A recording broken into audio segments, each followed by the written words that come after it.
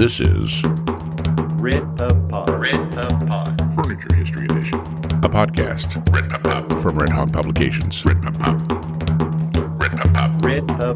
RedPubPod. Welcome to RedPubPod. I'm Richard Eller. Probably the greatest employer to Western North Carolina is the furniture industry. Has been for 150 years and will continue to be substantial into the future. As a matter of fact, it's the industry that put Western North Carolina on the map. And uncountless thousands of people have worked within the furniture industry. Red Hawk Publications is just getting ready to publish a book on that called Well Crafted, The History of the Western North Carolina Furniture Industry. And while I was working on that book, I was able to meet a lot of people that were instrumental to the furniture industry. None more so than a family that involved both a mother and a son who worked in the furniture industry. And I was lucky enough to interview Ruth Church back in 2022, I think it was. Mm-hmm. Since then, she's left us. But she left a great legacy because she told me some really good stories about the furniture industry. And I have with me today her son, Romey Church. Welcome to RedPubPod. Your mother was quite a character, wasn't she? She was. Tell me about her. Well, she was quite a lady. She worked in furniture probably 25 years or so. I really don't know exactly how long. She loved life. She loved her family. Very, very active when she was younger, before her later years. Liked music, liked cooking, liked cats. She was a fun person and said a lot of funny things over the years that she really didn't think was funny, but she said a lot of funny things. Yeah, she was probably the most lively woman I have met in the process. Now, she started in the furniture business at a very young age, right? At 16 years old. Wow. Mm-hmm. And there's kind of this iconic picture of her looking back at the camera while she's nailing the backs in on, was it nightstands? I really don't know. She always said, I'm setting nails in backs. I don't know if it was a nightstand, if it was something bigger. I really don't know. But it could have been nightstand. Any idea how she got into the business? Her dad worked there at that same factory, Kent Coffee. And when she got old enough, 16 years old, I guess that was the age they would hire someone, she went to work. She had left school, and she went to work to help support the family, but to have spending money of her own. She didn't. She liked buying things, so she did it for herself and to help support the family. At 16, let's see, I think it was 1942, wasn't it? 44. 44. Okay. So she was there during the war years. Yes. She was talking about several of those guys that really helped her in terms of learning the ropes on the job, right? She mentioned a few of those, I remember. She did, and I cannot remember their names right now. Yeah, me either. But she did mention going to work there. People helped her. At some point, they came to her and asked her would she want to work a little overtime cleaning up some offices. She did some of that. She rode to work at part of this time when she was working there. Her dad actually didn't work there, and so she walked down the road a pretty good distance and then rode to work with a neighbor, and that's how she got started there. Okay. What's your first memory of her going – she was still working in the furniture business when you were a kid, right? She stopped at some point. Her and my dad got married in 1947. So she either stopped when they got married or she stopped when my oldest brother was born, which is the following year, 1948. I don't know for sure, but I know she stopped at some point there. She started back working either when I was very young or maybe before I was born. I think I was very young, but she started back. She was in textiles for a little while. The textiles moved away, and then she went back to furniture in the early or mid-'70s. She worked in furniture till the early 90s. Is that when she retired? That's when she retired, yeah. Okay. Now tell me about her humor. One thing she would say, this may not be a nice story. That's okay. There was a lady in the family, and she didn't like this lady very much, and this lady didn't like Mom very much. And so Mom was getting on up in years. She didn't have the full dementia, but she's older. And she said, I'd like to see this lady. I won't call her name. I'd like to see this lady, and I wish she had a spider on her head. What do you mean you wish she had a spider on her head? She said, well, I'd just take something. I'd just hit that spider, and if she said anything, I'd just say I was trying to kill that spider. Kind of a roundabout way. Yeah. So she wanted to hit this lady, but she kind of wanted to look innocent about the whole thing. She needed an excuse. Yeah. How did you get involved in furniture? Right out of high school, actually, I interviewed to go to work at that same factory. It was Singer Plant 1 then. They had some layoffs immediately after I interviewed, so I didn't go to work there. I worked at a campground for about a year. And then the campground didn't pay very well. So in about 1986, I started at Singer Plant 4, and I worked there for about 7 years. I guess some of that humor that your mom had rubbed off on you, right? I think so. Because your time was marked, and this is in the book, by some interesting pranks that went on while you were at Singer. Yeah. Yeah. I was young, had a lot of energy. Most of the guys I worked with were older, did not have a lot of energy, and it was good to have a little fun, kind of break the boredom, and I had a lot of fun at others' expense, but nothing too terrible.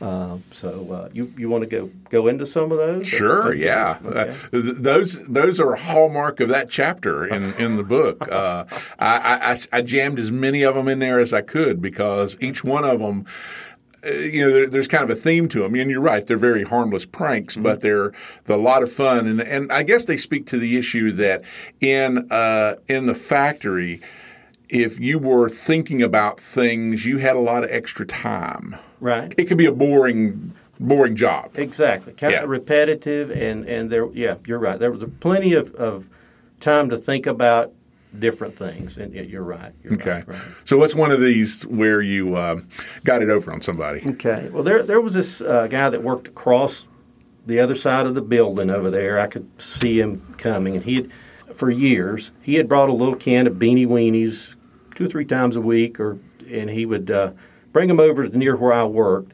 He would set them up on this pipe, and this pipe was really hot, like 600-800 degrees. So he would open them a little, set them on this pipe, and he would warm his Beanie Weenies up.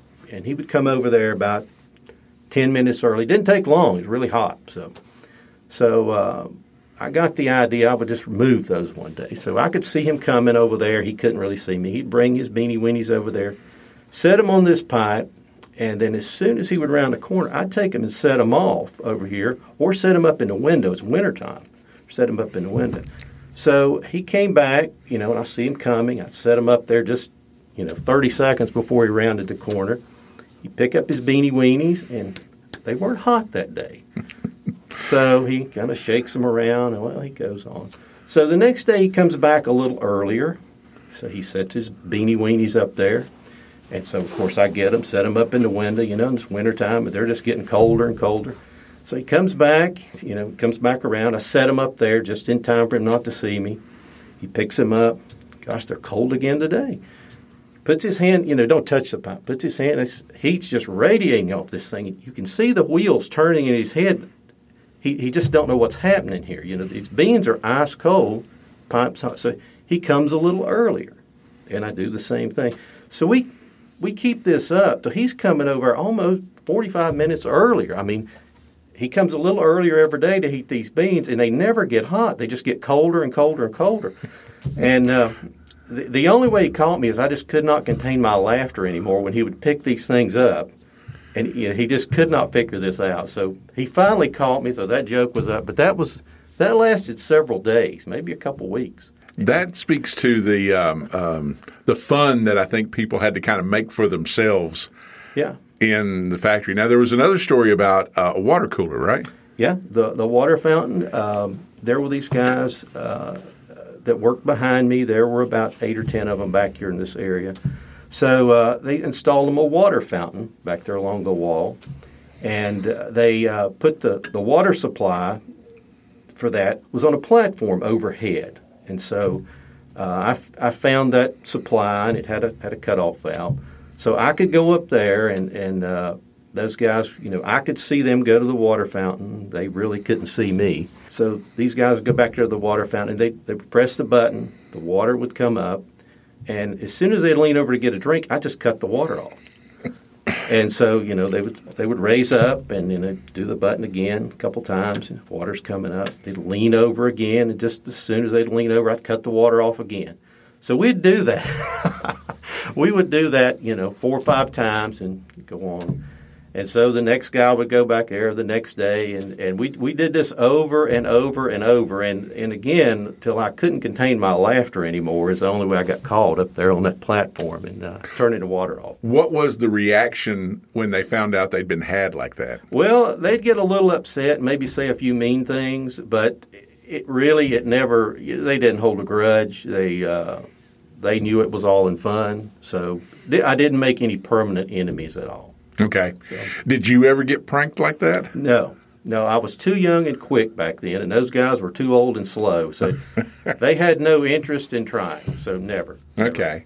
Tell me about your job. What were you doing at Singer when you had this mentally free time to come up with these things? At this time, I was loading a hot press, gluing veneer fronts and backs on cores, and we'd load this thing up. I had a partner, a guy on the other side, and he would cover for me a little bit because he enjoyed watching me do this stuff. So, but you'd load this thing up, and it would cycle sometimes pretty short, sometimes pretty long. So that left me a lot of free time to roam about, the immediate area there. So, now, did your mom ever say anything about you getting into furniture? Was she for it, against it, didn't care? What was her reaction? She kind of took it like a lot of people there in Caldwell County. That's basically what a lot of people do, and it's kind of the back in those days. That's where inevitably where a lot of people are going to end up. You're going to end up as they say, working in the shop. Mm-hmm. And like you said, thousands of people did it, and most everybody did a little of it at least. Some people longer than others. Mm-hmm. But no real reaction on her part. Now, were you caught up in that? I think it's 1996 or so layoff that Singer had. No, I had moved on by that time. I was not working in furniture anymore. What made you decide to get out? I didn't like it as good as Mom did. I did not care for it. The money was not really good. I found a different factory, but in the telecommunications, and better pay, better working conditions, more stable, definitely than furniture, the ups and downs, being laid off. Yeah. So, I had moved on by that time. Mom retired 92, I think, or 93. Okay. Yeah, somewhere along there. I'd have to do a little calculating, but that's about that time. Okay. But she had pretty vivid, fond memories of being in furniture. She did. She spent a lot of that time there. She made a lot of good friends there. Of course, a lot of them are like her. They're gone now. But she built a lot of relationships there with people and made a lot of good friends. Her and Dad both. My dad did too. So he worked in furniture as well? He did. He did too, most all of his adult life. Now, did they meet at a factory? No. They met in the neighborhood. They lived in the same neighborhood there, Indian Grade. What about your siblings? Did they get in furniture too? One of my brothers worked in furniture for a short time. My other brother and my sister never. Well, my older brother maybe did for just a short time also, but none of them stayed very long. But it was kind of always one of those jobs that was always there and always available if you needed it. It's always there. It's just kind of always going to be there. Yeah. What do you think when because you were gone by this point, you start hearing about all these layoffs in furniture? You began hearing of it, and the thing I heard is they're not coming back this time. That's the thing that was kind of, shocking, I guess, because they had went before. There had been layoffs before forever, and they always came back. And I was surprised to hear that people were saying they're not going to come back this time, and they really didn't come back in like they ever were before in the 50s, 60s, 70s. Because case goods, which is a lot of what people were working in, went when they went. They're still not back. Upholstery. Some of it maybe did go, but it all mostly came back. But a lot of that never left. But you had to work in a special kind of company that did a lot of upholstery, as opposed to some of those, like Kent Coffee and Broy Hill and all those that had just huge case goods work that, like you say, never came back. Never did make it back. Yeah. Anything else you remember about it? I didn't enjoy it as much as Mom did, but I made some good relationships there. Unfortunately, like Mom, a lot of those guys were older and they're no longer with us. But it could be some good time. Like the pranks, there were some fun times. A lot of history there. It's really, I appreciate you doing this book because there's a lot of living went on in those factories. Not just thousands and thousands of lives revolved around them. And a lot of stories to be told, and in particular, something that really is meaningful to me. I'm the youngest of four. I kind of always thought I would be the last one in my family of origin. I thought I would be 70 years old and not 57 like I am today, but all my siblings passed away years ago. And I certainly didn't think the last two would be me and Mom. And so for almost 5 years now, it was just me and Mom. I always kind of dreaded that I've got my wife, my adult kids, and a grandson, but always kind of dreaded that the day was coming I'd be the last one. And one thing about it is all the memories of my family in my little home there on Indian Grave, they kind of rest with me now to remember or tell or forget or whatever. And as Mom, was in her last week, I knew that day was coming, and I told so many people would come by, I'm about to be the last one and I don't like it. So, but thanks to you and putting the book together here at Red Hawk Publications, a little bit of Mom's story and a little bit of my story is going to live on long after I'm gone. And that's very touching to me. I appreciate it. Oh, well, you're certainly welcome. One of the great things when you, I don't remember how we connected. If you heard about I was doing the book or how that connection was made, but I just remember you sending me an email to say my mom was in the furniture industry if you want to interview her, and I leapt at that because that was a great opportunity. Yeah. Well, I would go see Mom every morning, and I'd listen to First Talk, Hal Rowe. That's right. You were doing an interview that morning, and you asked, did anybody have any stories or something about the furniture? And I immediately thought of that picture of Mom. And so, yeah, that's where I first heard of you in the book. And she adds a lot of color to the book because so often you get into stories about the men who were forging these companies and making this stuff happen, and you don't really get very many women's perspectives from it. And so that's why when you said my mom worked in the furniture industry, I said, oh, absolutely. I'd want to talk to her because I remember what little I worked in furniture, there were a lot of women in the factories.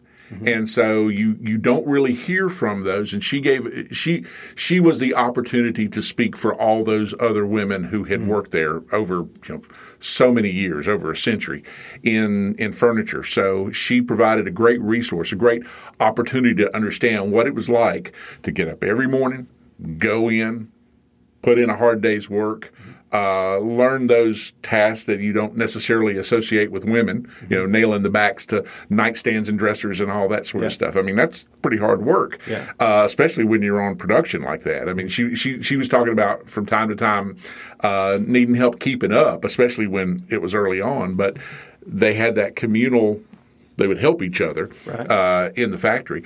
And so you don't get that perspective. That may be something that we wouldn't understand if I didn't have Ruth Church in the book. So thank you very much for making that phone call. I appreciate that. Well, it's my pleasure, and thank you. And I got 2 for 1 on that because I got you as well. Okay. Well, thank you very much for telling a little bit of mine and Mom's story. I appreciate it.